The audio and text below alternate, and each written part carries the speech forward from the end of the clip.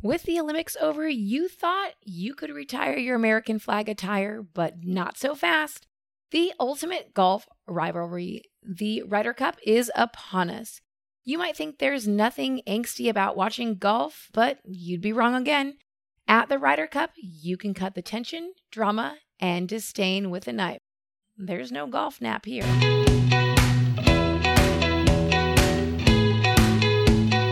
This is Sports Curious, presented by Last Night's Game. I'm your host, Amy Butchon Siegfried, and this week, we are excited to share with you about the Ryder Cup. Now, I have to admit that my golf experience usually involves driving the golf cart and looking for the person who drives the beer cart.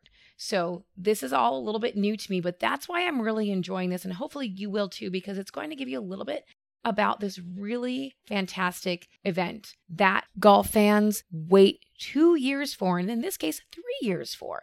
So with that, let's dive right in.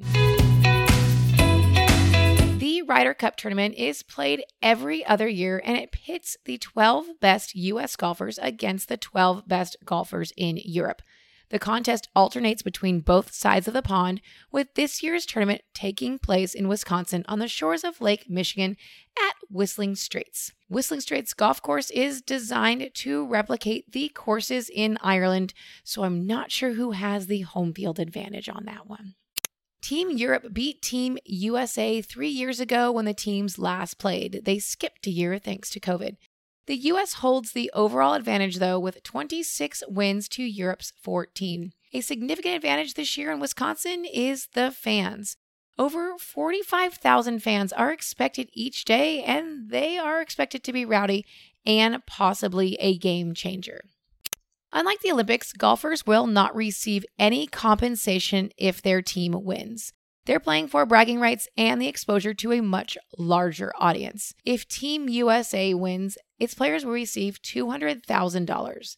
The players will then decide the charities where half of that $200,000 goes, and the PGA of America decides where the other half goes. And if you're wondering what happens if there's a tie when it's all said and done, well, the team holding the Ryder Cup retains it, and that would be Team Europe. Keep an eye on Americans Bryson DeChambeau and Brooks Koepka. The two have a long-standing beef with each other, done in the most golf etiquette way possible. The two rivals haven't come to blows, but there have been plenty of public eye-rolling, mean tweeting, and overall complaining about each other. Either way, the two will have to keep it together as they play for the same team in the tournament. And a little side note, the PGA's new $40 million social media incentive this last season could have had something to do with this little feud the two of them are having. And last but certainly not least, picking the teams is a mix between your grade school gym class and actual rankings. The U.S. team, led by Steve Stricker, will be made up of the top 6 players in the points ranking and 6 players of the captain's choice. The European captain, Padraig Harrington, doesn't get as much flexibility as the U.S. team. His team will consist of the first 4 players from the European points list, the leading 5 players from the world's point list, and 3 players who he selects. Well, that's it for this week. We hope you learned a little something about the Ryder Cup. We're excited for that. That comes up here on September 24th through 26th. And if you know anyone who's into golf, they will be glued to the TV this weekend, along with football and all the other things that are happening in the world of sports. Speaking of the world of sports, if there's ever anything you want to learn a little bit more about, head on over to our website at lastnightsgame.com. There we highlight the NFL, college football, pop culture, and sports, and that's really what we love to do. While we love sports, we love to share with you the stories around sports, why sports matter. Because let's be honest, if we were at a party, you and I wouldn't talk about how many calories are in our glass of wine, just like we wouldn't talk about how many touchdowns Tom Brady threw. We might talk about Tom Brady's supermodel wife, the fact that he's a vegan, and how he's still playing at 44 is unknown to us. Those are the ways that we talk about sports here at Last Night's Game. So please make sure to check it out at lastnightsgame.com. We also have a tri-weekly email newsletter that heads to your inbox every Monday, Wednesday, Friday. It is short and sweet and gives you exactly what you need to start your day.